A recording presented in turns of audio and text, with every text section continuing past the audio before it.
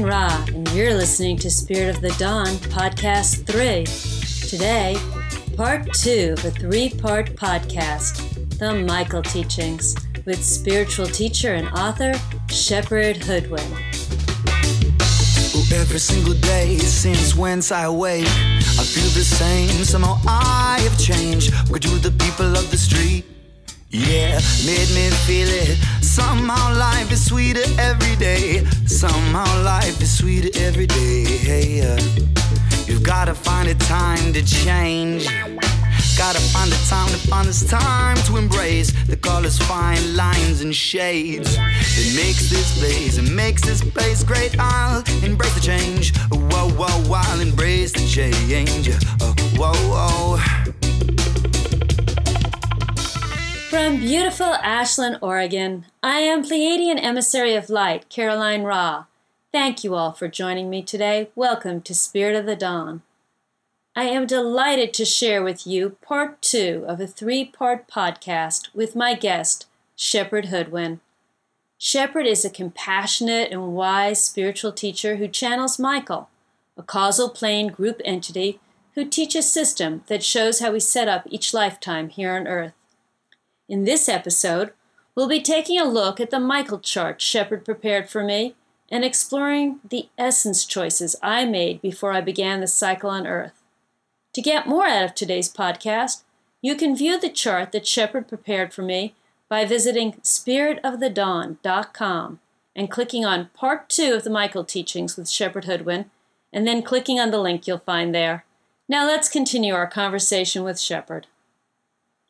I channel what I call Michael reading charts, which are a profile of an individual that has over 20 pieces of information as defined by the Michael teachings. Caroline is posting her Michael chart on her website, so you can all follow along if you'd like to do that.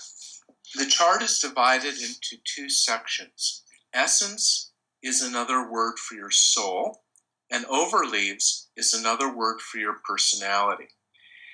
So the traits that are part of your essence are permanent as long as you are incarnating as a human soul on Earth. Everything in the top half of the chart stays the same in all of your human lifetimes. The bottom half of the chart, overleaves, is your personality that changes, or at least can change, from lifetime to lifetime. And so that's more the outer layer of who you are. The essence is more the inner layer of who you are. And within essence is you as a spark of the Tao, the eternal being who chose to be, for example, a sage or a scholar or a king or a warrior on this planet. You'll also notice on the chart that there are 4 headings at the top of each of these sections. Inspiration is about the inner world. Expression is about bringing what is in the inner world into the outer world. Action is more purely about the outer world. And assimilation is off to the side, studying, taking notes, and so forth. So we can figure out a great deal about a particular trait just by knowing where it sits on one of these 4 columns. We call these the axes. The first 3 are divided into ordinal and cardinal. Ordinal is detail, and cardinal is big picture. Ordinal is contracted, cardinal is expanded. So, we're going to explore the first and probably the most important trait on a Michael chart, which is the role, the type of soul that you are. And Caroline, you are a sage soul, as am I. So we have that in common. Sage is on the expression axis. We know that the role is your way of being, it's your style, it's the kind of soul you are, it's the things you like to do, it's how you approach life. And so we know that your style is expressive, that you are a soul who has a fundamental, profound need to express yourself. And this often, but not always, manifests through communication. Now, communication is often verbal, but it could be communication through your body, such as being a dancer. It could be communication through art, etc. But there's always a message and an insight that sages want to convey. There are two soul types, two roles that are expressive. The other is called artisan. Artisans like to express through form, through detail. It's contracted because it's ordinal. So artisans like to create with their hands. They like to make art. They like to cook. They like to make their own clothes. They like to fix the plumbing. So they like to express themselves in down-to-earth, tangible ways. Sages like to express through intangible ways, like ideas. They're not physical things, they're mental things. There's quite a bit of commonality between artisans and sages because they're both expressive. So sages might also be very good painters, artists, but what the sage wants to get out of that experience is to communicate. Whereas when the artisan is painting a painting, it's more about creativity through form, creativity for its own sake. It's not necessarily about putting a message into it. Many of the traits on the Michael chart have a positive pole and a negative pole. There is nothing on the Michael chart that is intrinsically good or bad. They're all beautiful, really, just like there's no color of the rainbow that's good or bad. Every color is beautiful when it's coming through in a clear, light-filled way, and any color can be ugly if it's muddy or distorted in some way. It all depends on how it's used. So all of your Michael chart traits can be beautiful when they're in the positive pole, and they can be ugly when they're in the negative pole. It's not better to be one thing over another. It's just your color palette that you're learning to use in this lifetime and all your earth lifetimes. The positive pole for the role of sage is expression, and the negative pole is oration. Sages in the negative pole can be verbose. We can go on and on and on without being very precise, without considering our audience. We can overwhelm the people we're talking to with just too much information, too many words. So it's the need to express, but it's out of control. It hasn't been mastered yet. It just can be a lot of noise. It can be irritating. It can get on people's nerves. The older the soul, or the more the individual person in this lifetime has worked on mastering expression, the less likely he or she is to be in the negative pole. So you can have a young soul who has been aware of the problem and has worked hard to choose her words carefully and to be considerate of her audience. And you can have an old soul who's still very sloppy about that. So there's nothing about the age of the soul that absolutely determines whether someone will be in a positive pole or negative pole. As Michael is fond of saying, all is choice. If you choose to be in your negative pole, you'll be in your negative pole even if you're in the last lifetime here on Earth. So knowing that you're a sage can help you love and understand yourself better. You can look back on your childhood where you might have been one of those children who was always performing for everyone, always trying to get people's attention. Sages intrinsically need the attention of other people to do our job. If we are going to communicate with people, they've got to be paying attention. And so you'll see this, and all children do this to some degree because all children need some attention. But the sage children will be going constantly, Mommy, look at me, Mommy, do this, look at me. And sometimes other people, especially adults, make you wrong for that. They say, oh, stop being such a pest, and you always have to be the center of attention. Well, there's a good reason that sages need to be the center of attention. It's their job. So we learn to not judge ourselves for our own nature. We can also learn not to judge other people who do not have this strong need to communicate. So, for example, if you have friends who are not sages, who are not good at returning phone calls or answering emails, or getting back to you when they said they would, this can be very irritating for a sage, very upsetting even, because why aren't you paying attention to me? But it could also be cause for judging them because you as a sage don't have that problem. You're very good at communicating and you value it, and so you do it. And you don't understand why other people don't. Well, if you know that so-and-so is a warrior, you can rationalize that, hey, they're not great communicators necessarily. They're off busy, digging a hole or doing, what they think is important. And you can have more forgiveness for other people not having the same set of strengths and weaknesses as you have. Any questions or comments on that, Caroline? No, I've been laughing quietly because I certainly do like attention. Yes, and you have your own podcast. I've written several books, and I feel in my deepest heart of hearts that I'm not going to allow myself to die until I've gotten so many books published.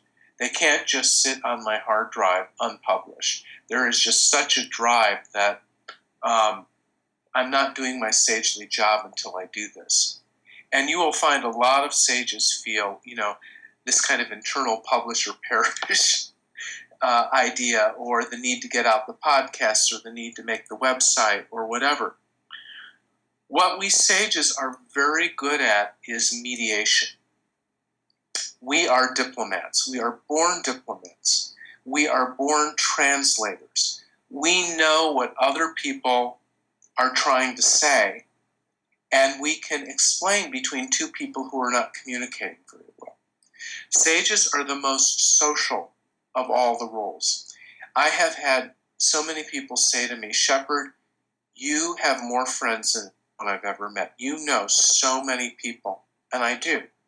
Now, a sage can also be an introvert.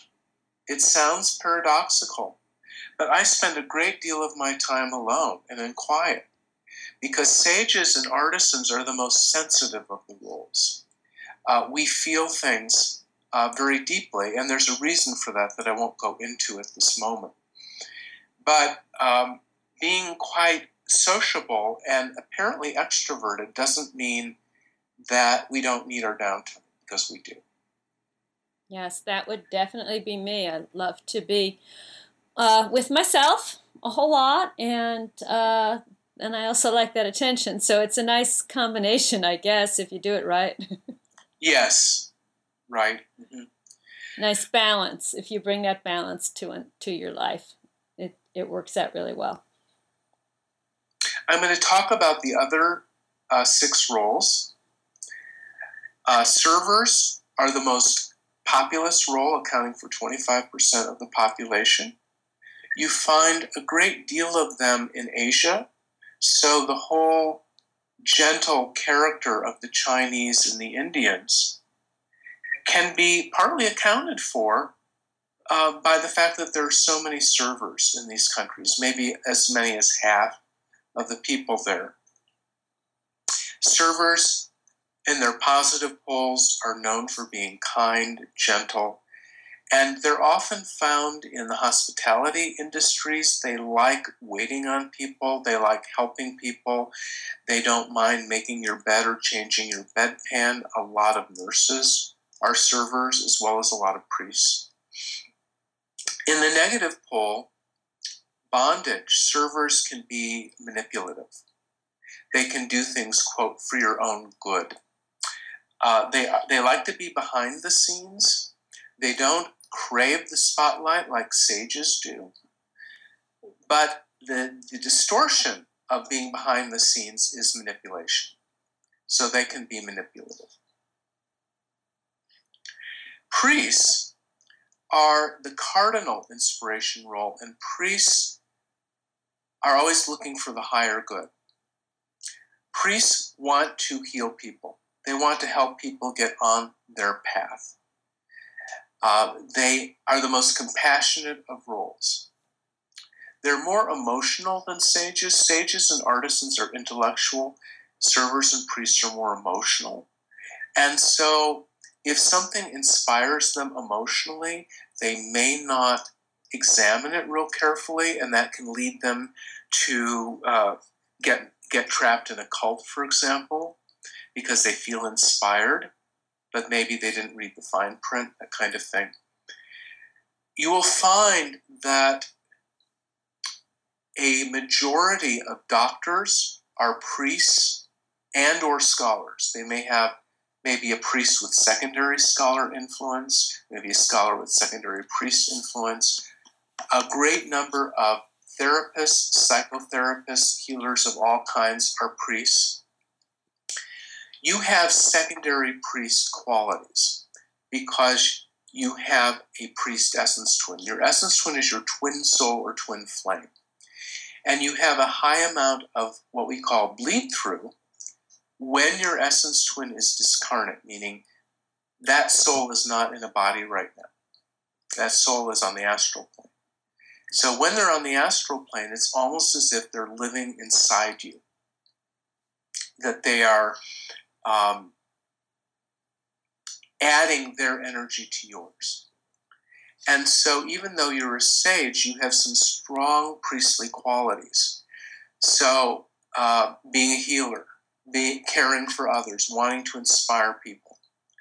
So you, with this combination, like to communicate inspirational ideas. You are primarily a communicator, but with that priest bleed through, you can also communicate in a highly inspirational manner. That sounds really very interesting to me. It is so what I do with my life, and I definitely feel that other presence that you talk about as someone being with you, and it's very, I really love it also, and it's very beautiful, and seeing how, when you did the chart, seeing all of this, it was very easy for me to see my life in a much more lit up way, and to understand it more deeply. The next role is artisan, and artisans are the second most common role. I mentioned that they're good with their hands. You'll find them in all the crafts. You'll find them as fashion designers and models. Meryl Streep is a beautiful example of an artisan actress. She expresses herself, she creates through the craft of acting. Compare her to a sage actress, Shirley MacLaine. Shirley MacLaine is basically plays Shirley MacLaine in every part she does. Artisans, being ordinal, find it much easier to subsume themselves to the role, and so they can look very different from role to role. So those actors who seem to morph all the time are often artisans. The actors who are more a strong personality tend to be sages. Craft is a key word for artisans. They love mastering crafts, the craft of acting, the craft of painting, the craft of fixing your plumbing. They tend to be very skilled people. They can also be people who are really smart structurally, but not so smart intellectually. So, in our educational system, we reward the sages and scholars who are good at multiple choice tests, who retain knowledge. And we disincentivize people who have different kinds of intelligence. So you'll have maybe the kid who's not very verbal, but who can take one look at your car and figure out what's wrong with it because he can see in a three-dimensional way that you and I couldn't begin to do. And so one of the things we learn in the Michael teachings is how to respect different kinds of intelligence. We tend to think verbal intelligence is the only kind, but it's not. And the artisans often display a kind of genius for things that they may not be able to articulate. The two action rules are warrior and king, and they are the simplest people. Simple in the sense of they look at one thing at a time. Things are cut and dried. It's yes or no. It's real or it isn't real. They don't need a lot of explanation. They tend to be the strong, silent type, although there are some who are quite loquacious, depending on other influences on their chart. So, for example, a warrior might be like the man from Marlborough Country, the strong, silent type. Mm-hmm. But if you have a warrior who has a discarnate sage essence twin, he might be a chatty Cathy. So you have to look at the chart as a whole. You can't just look at one thing at a time. Warriors love to work. Chatty Cathy was the doll where you pull on the neck. Was that right? Yeah, I think so. Okay. Yeah. And people who talk a lot are sometimes insulted as being chatty Cathys. Warriors love to work. They love to be productive. They like getting a quantity of work done, not necessarily a quality of work done. So they're not so detail-oriented generally. They like to roll up their sleeves, dig the ditch, do what needs to be done. They are the most sexual of the roles. Of course, sexuality is common to all human beings. But warriors suffer the most if they don't have a regular sex life. And for the warrior, it's pretty down and dirty. There's not necessarily a lot of finesse to it, but they make that up in sheer instinctive drive, like a jackhammer. They're the earthiest people. They're the bawdiest people. They often have a great sense of humor, but when it's time to get back to work, then it's work. Kings are like warriors, but they are more big picture people. So they lead others to action. And so they have to be more diplomatic and magnanimous than warriors do. Warriors can be very blunt and harsh. Dick Cheney is an example of a warrior. Kings, example of a king would be Donald Trump, John Kennedy. They have a lot of people that they need to coordinate. And so in the positive pole, kings seek to master themselves rather than lord over others. But in the negative pole, they can be tyrannical. They can be people who are used to getting their own way. They can be very dominant and overtly controlling. The last role is called scholar. And scholars are people who step back from life, observe it, and take notes. They love to learn. They tend to be voracious readers. You will almost invariably find that they have more books in their library or on their Kindle than most of the other roles put together. They tend to read quickly. They devour information. And this is especially true if they have what we call intellectual centering, because they will want to assimilate through their mind. But there are scholars who are emotionally centered who assimilate through their emotions. And so they might be more collectors of music and art or mementos. Those who are centered in their bodies, we call that the physical center or the moving center, may assimilate more through travel, for example. And there's no one who loves to travel more than a moving-centered scholar. They just love it. It's a way for them to collect experiences through their body. So we could go on all day about the 7 roles. It's endlessly fascinating. There are many good books out about the Michael teachings that goes into the various roles. My book is called Journey of Your Soul. It's available in print and through all the ebook formats. You can find more information about that on my site. I also have a bibliography on my site about the other Michael books that also go into great detail about the 7 roles and the other chart items. Do you have any questions or comments at this point, Caroline? I definitely do. Thank you, Shepard. Now my essence twin is discarnate. For someone who has an essence twin that is incarnating, it is possible that they don't actually know that person and are never going to meet that person. Is that correct? Yes. Okay. And would that person still have an influence on their life or less so? Less so. Some, but less. Okay. This is very interesting. If your priest essence twin were to incarnate into a body tomorrow, you would suddenly be less priest-like. And it would be quite obvious because you would have less bleed through. That soul would be busy with his or her own life and would no longer be bleeding through into yours. Right. Right. I totally understand that. Yeah.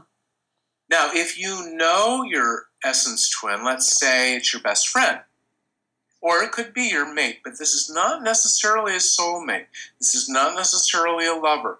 You're not going to be lovers with your essence twin very often because when you are, it is so intense that it tends to blot out everything else that you might want to do in your life. So that's just a once in a while thing. But let's say it's your best friend. You might bleed through in the way that best friends might finish each other's sentences all the time, that kind of thing. You might pick up habits from each other very easily. So there would be more bleed through than if you hadn't met your essence twin. Okay. Now we're going to actually get into areas that I don't completely understand. The cadence and the cadence position. And so I'm going to listen very closely to your explanation because I still want to try to integrate all this information into my knowing. And I'm not. It's hard for me to do this, so I'm going to listen. You're on now. Here we go. All right. This is called your casting. Okay. And I know a vast number of people, as soon as you start talking about numbers, their eyes cross and they go in the corner and curl up in a ball. So if this is true of you, I want to assure you that this is simpler than it will appear to be at first glance. Okay. Basically, we are a part of a small group that's inside a larger group, inside a larger group, inside a larger group. So it's like those nesting Russian dolls. Did you ever see those little dolls that there's a littler doll inside a bigger one, and then you open that up and there's a still littler one? You know what I'm talking about? I have some from Russia, yes, that my grandmother gave me, yes. Okay, so each of us is in a group of 7 souls called a cadence, and you have a position in that 7.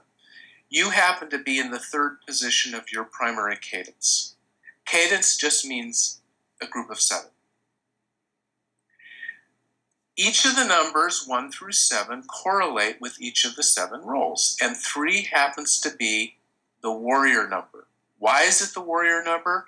Well, warriors are the 3rd most ordinal role, the 3rd most common. So it's quite elegant. It all fits together, but you don't have to take all that in right at the beginning. Just know that if you are 3rd in your cadence, you are a warrior position sage. Your cadence, in this case, this kind of cadence, your cadence is all sages. And you're the warrior caste sage / priest. So that means that as a sage, you like to do your sage thing, you're communicating your insights in the warrior domain especially. So that means you're a practical sage because warriors are practical people. The domain of the warrior is business, productivity, law enforcement, military, getting things done, bringing order to the whole, organizing things. So you are not an airy-fairy sage. You are a down-to-earth sage. You are good at business. You see something that you want to do, let's say something you want to communicate, and the way your mind works is that you find a way to make it happen. You find a way to build the website, to build the podcast. If you don't have the technical knowledge, you know how to find it. You know how to get things done. It doesn't mean that you feel like a warrior. Warriors have an instinctive drive and earthiness about them that is unmistakable. When you have warrior casting, you may not have that sort of grunt, earthy quality, but you behave like a warrior in some ways, in that you get a lot of things done, and it's important to you to be productive. Does that make sense? Oh, it makes a lot of sense. It makes a lot of sense, and it's very helpful. Now, the nesting doll, that group of 7 is inside a group of 7 sevens called the greater cadence. And your whole group of 7 is in the 5th position of your greater cadence. And this is still a pretty important influence on you. Maybe not quite as dominant as the first one, the 3. And you see that on your chart, because as you scroll across, the number 3 comes after the words cadence position. The number 5 comes after the word cadence. So your cadence is 5th in its greater cadence. 5 is the sage number. You're already a sage. It doesn't add anything new. Except with the numbers, it's 5 is ordinal. You know that sage is a cardinal role. So sage, as a cardinal sage, you want to influence a lot of people. You want to deal with big ideas. You want an audience. With sage casting, it's ordinal. So you resemble a sage, even if you're not a sage, when you have this casting. But it's one-on-one stuff. It's like being able to counsel people one-on-one. And I have this in my chart too. So I'm a sage, so I love speaking to a large audience. But I'm also really good at counseling people one-on-one. I don't have to have a large audience because I have that sage casting where it's reversed. It's ordinal, not cardinal. Make sense? Oh, totally.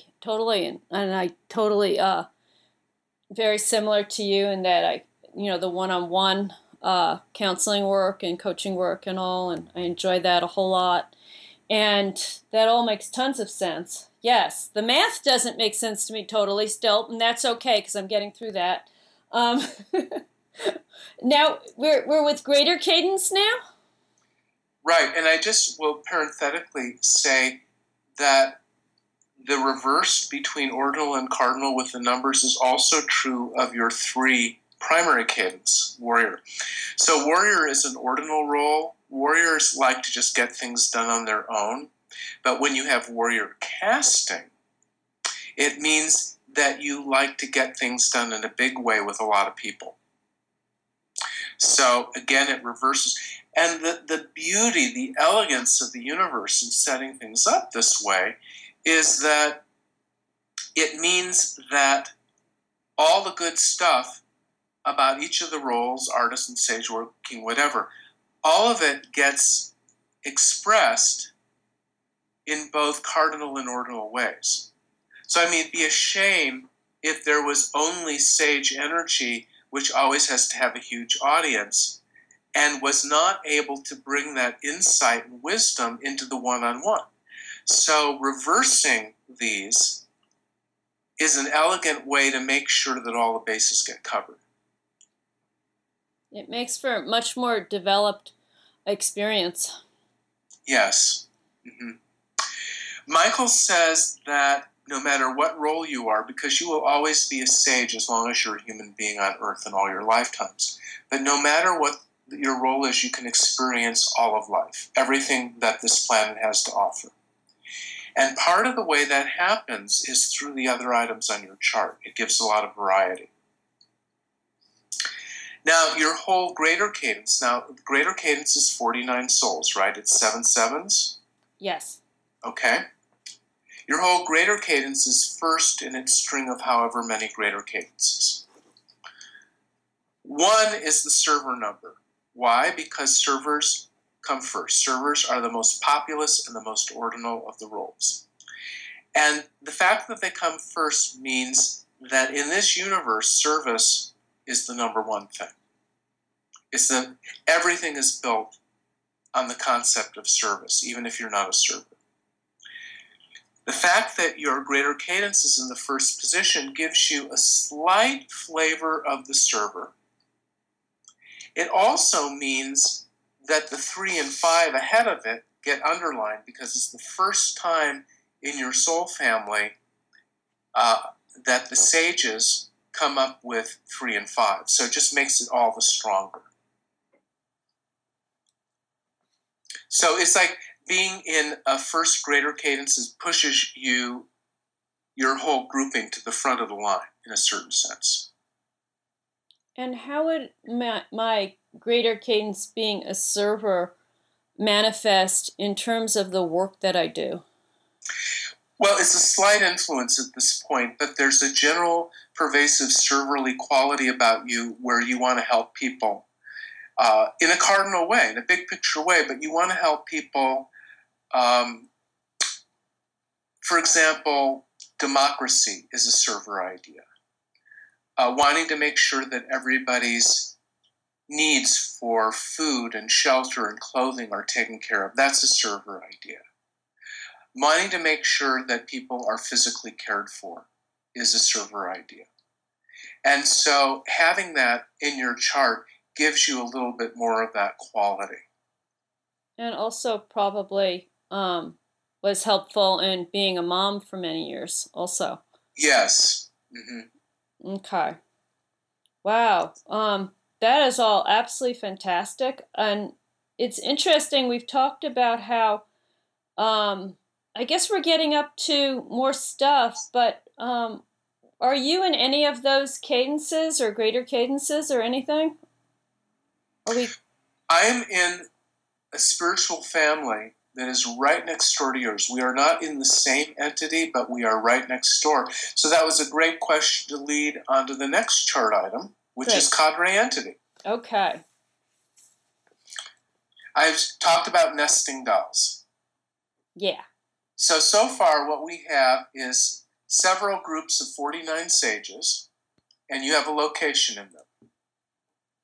You put that together with similar strings of souls, but of different roles. So you have, let's say there's a few hundred sages in your soul family, numbered the way we talked about it here. And then there's similar groupings of some or all the other roles.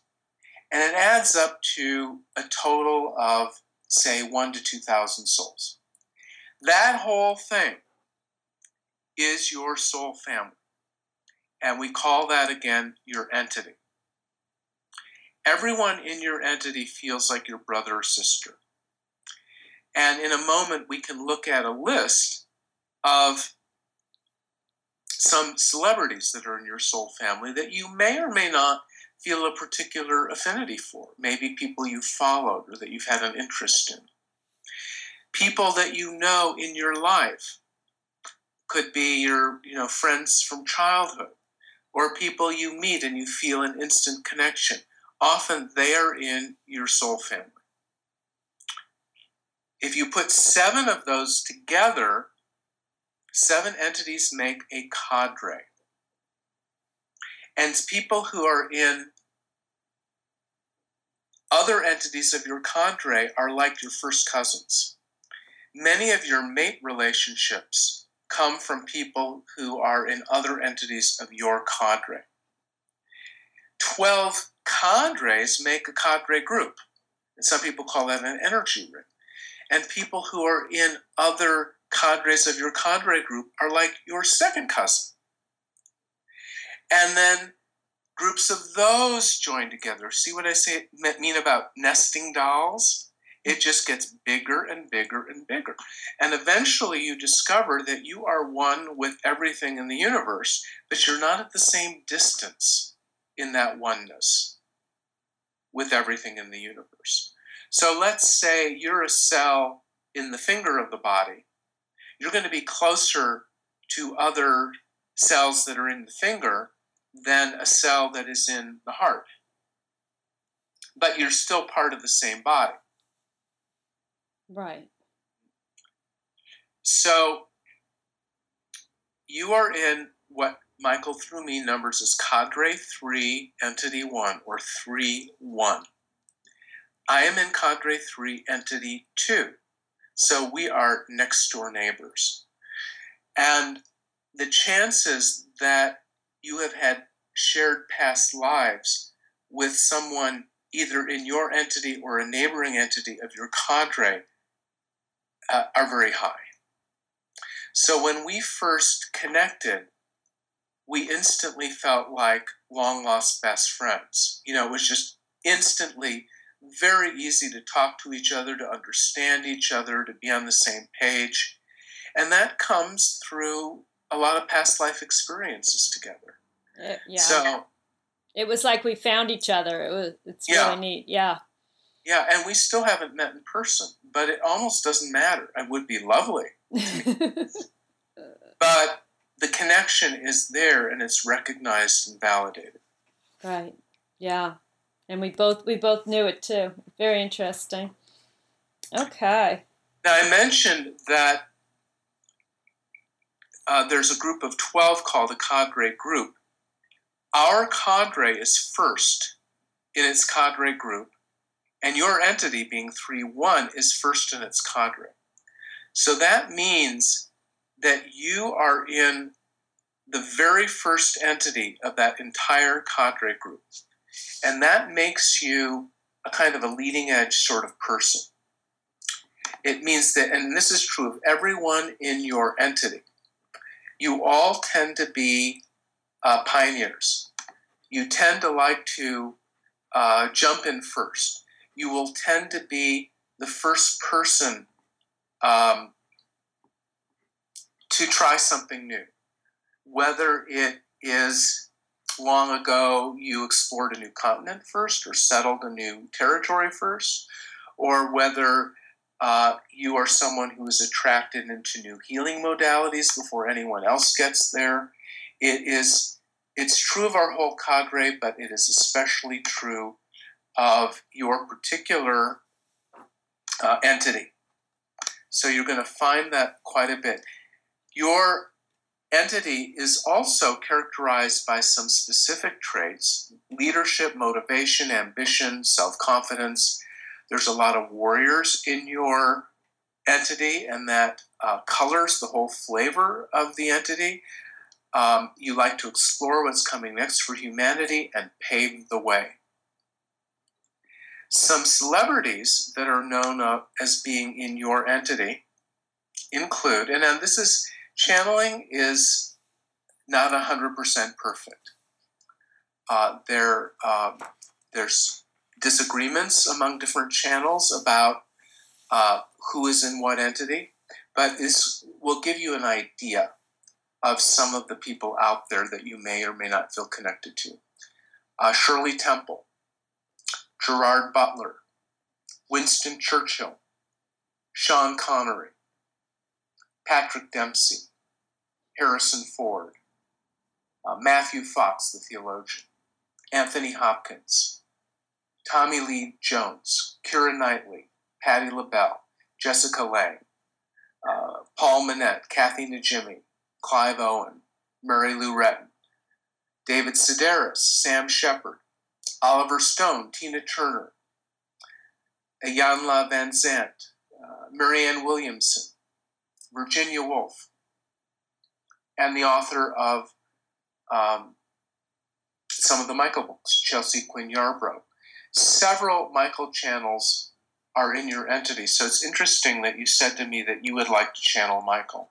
There are so many Michael channels in your entity that would probably be very easy for you to do. Yeah, I'm excited about that. I think that it's definitely something I would like to focus on and give it attention and develop that relationship with Michael. I would really love that. Next item on your chart is your orientation. This is not in any of the books yet. It's a fairly new material. The universe has three primary forces. Love is an emotional force, and love is the highest version of emotion in the universe. Truth is an intellectual force, the highest version of it. And beauty is the highest manifestation of matter. So you could say the building blocks of the universe are love, truth, and beauty. And each of us orients in one or a combination of two out of the three. You orient in a combination of love and beauty, which means that as a soul, you are always trying to unite love and beauty. You're trying to find how love can be furthered through beauty and how beauty can be furthered through love. I know that's a little abstract, but does that make sense to you? I'm rather obsessed with that, actually, yes. How about that? Makes complete sense. It's what I think about all the time. Yes, definitely. Mine is love, truth. And I'm also obsessed with how can I express the truth in the most loving way possible. And I believe that if it's not loving, it's not true. So, yes, these things really do show up in our lives quite tangibly.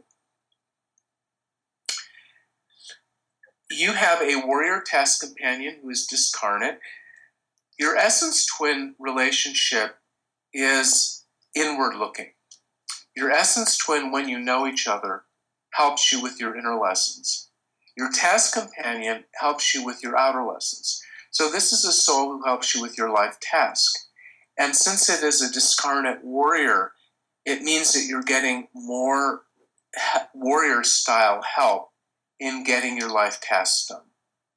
So it's just going to help you roll up your sleeves and jump into whatever you need to do. This is a soul that could be characterized as one of your spirit guides, but it's not quite the same thing. Okay. Yeah, there's a lot. It's so interesting because we're repeating a lot of the same things over again. Sage, and there's the priest, very important, and warriors coming up so often. And it's very interesting, that whole energy. Right, and when we talked about your server tertiary casting, you're also in a server position entity, so that gets reinforced as well. Yeah, definitely. I can see it in all the different aspects of my life and how I maneuver through my day, or how I approach things differently than someone else might approach things, which has helped me a lot to understand other people's motivation and how they approach things and how they are supposed to do it differently than me. An appreciation for other people's approaches on things. The next item is your male-female energy ratio. This does not itself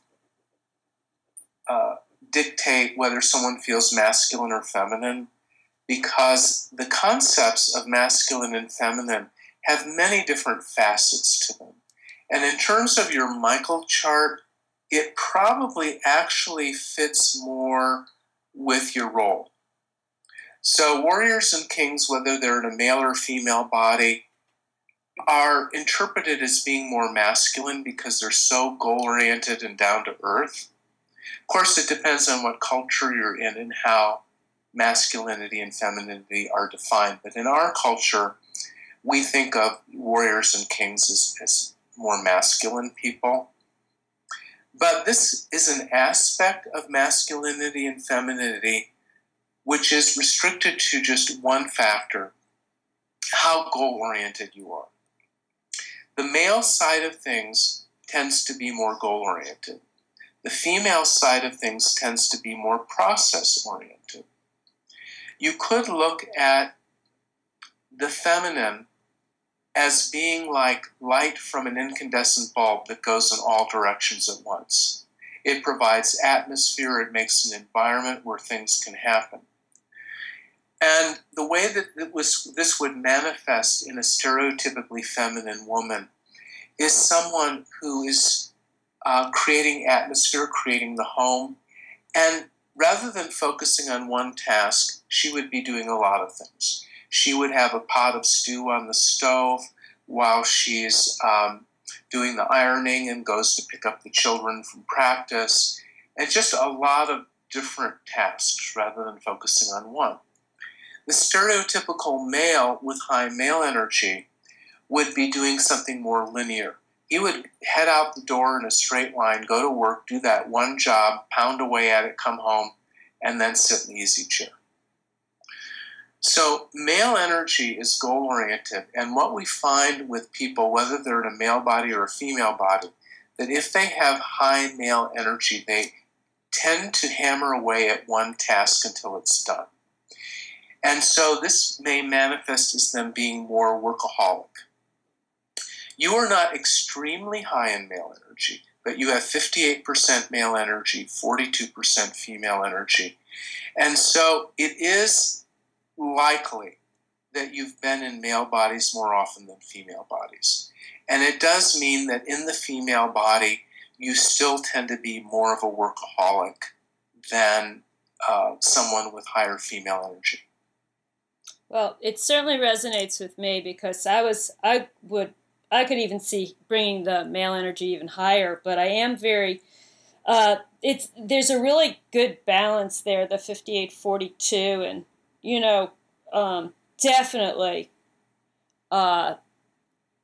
definitely feel that male energy a whole lot in my life. It's very present, and I notice differences between my energy and other women who probably have a different percentage, and it's very, very interesting. It is, and you will be attracted to partners who have the opposite. It doesn't have to be exact, but there will be something magnetic with souls who are at 42-58 or in that ballpark. Right. Another reason you probably thought your male energy was even higher is the warrior casting. Remember, warrior and king have what we interpret as masculine traits. Yes. That does all come together and make sense, where and is how I experienced being inside of Caroline. Yeah. Definitely. And I think I have had a lot of male incarnations. I certainly identify with that a whole lot. Your frequency is 40 on a scale of 1 to 100. This is a soul quality. Sometimes when I say this to people, they think, I need to raise it. We're supposed to raise our frequency. That is not what we're referring to. This is a permanent fixed item. It just simply gives you as a soul a certain texture. And at 40, you're in the middle range, maybe at the lower end of the middle range.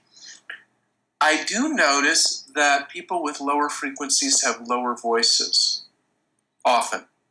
And you do have a bit of a lower voice. Someone with very high frequency feels dreamy, not quite of this world, maybe buzzy, maybe ethereal. People with very low frequencies, which is pretty rare, feel extremely slow-moving. They process their experiences much more gradually than other people, whereas people with high frequencies tend to buzz through their experiences. There's no better or worse, it's just a different way of experiencing the physical plane. And again, you're in the middle range, so you're going to relate well to the average person. Someone with a very high or low frequency would feel frequency-wise uncomfortable with a lot of people because they're kind of out on the extreme. Okay. I think we all know about that when we have to adjust in a way to someone else's frequency. It might be a little disturbing to us to be around something that's way too fast for us or way too slow for us. We kind of have to adjust what we're experiencing, and I don't know, not really necessarily, get into their frequency or anything like that, but kind of know that, it's different. They're a little different than I am, and understand that. Yes, and also the roles themselves have frequencies. Sage and server are mid-frequency roles. Artisan and priest are high-frequency roles. And so priests and artisans are just kind of like up in the sky a lot. It's just even with a lower individual frequency, they're more visionary people, more creative, more chaotic. And then warriors, kings, and scholars are low frequency roles. They're very down to earth people. So you could look at frequency in terms of role, you could look at frequency in terms of the number, or you could look at them as a combination. So you're middle frequency role and a middle frequency frequency. So there's no contradictions there. Okay. You have had 10 previous grand cycles, and so I need to explain what that means. As a spark of the Tao, as an eternal God being, we each decided to take on a soul. And in your case, you took on a sage soul for planet Earth. Every time you do this, it's called a grand cycle. And you, Caroline, have done 10 of these before being a sage on Earth. So this is your 11th cycle. Every time you do a new grand cycle, you add another layer. It's sort of like the way that you can chop down a tree and see how many rings there are to estimate how old the tree was. Mm-hmm. So you can see how many layers you have. With 10 previous cycles, you have a lot of complexity. The average person on Earth has had 4 previous cycles. The highest number we know any human being has had is 19 previous cycles. So as you can see, there's a wide range of experience on this planet, and it's unusual. There are other planets where the range of number of cycles is much more narrow. So what we have here on Earth is a kind of crazy planet with some very experienced souls and some very inexperienced souls. And we're kind of trying to make this crazy disparity work here.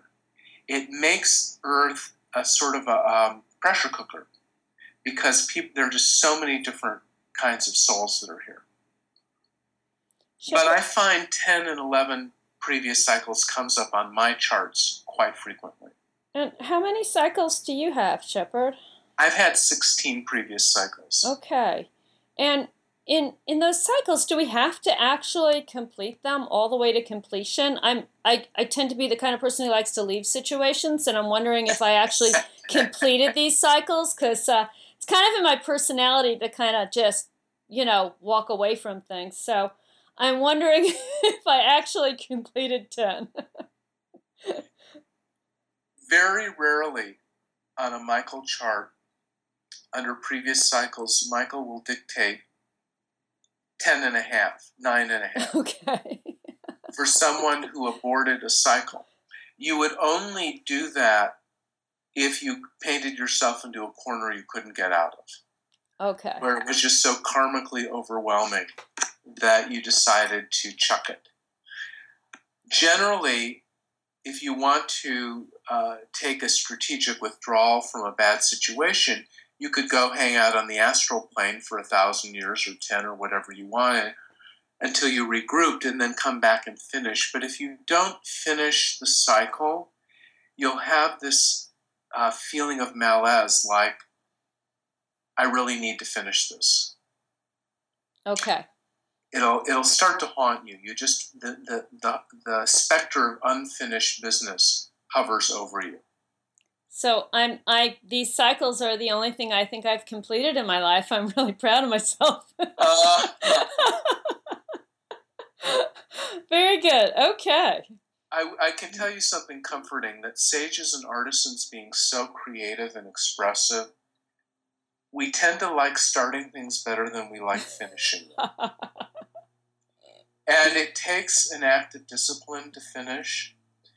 But your style of finishing might be more circuitous than, say, a warrior's. Warriors like beginning, middle, end. It's linear, straight line thing.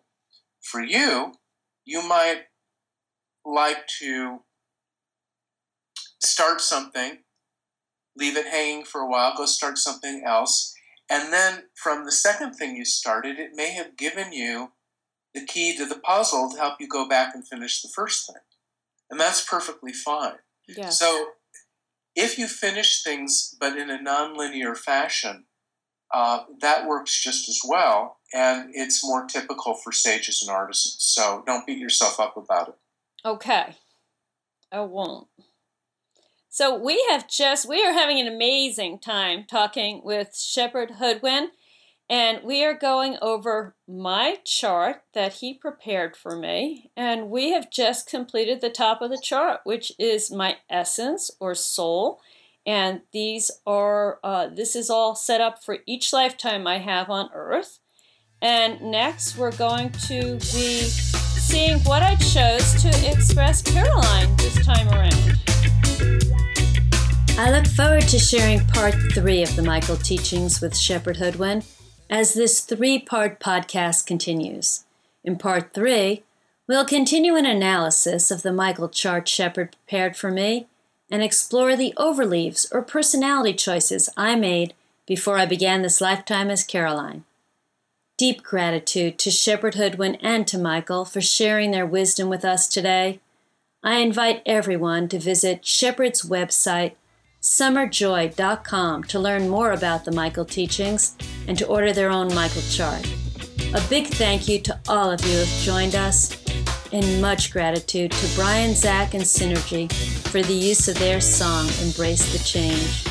Sending love from my home to yours, I am Pleiadian Emissary of Light, Caroline Roth.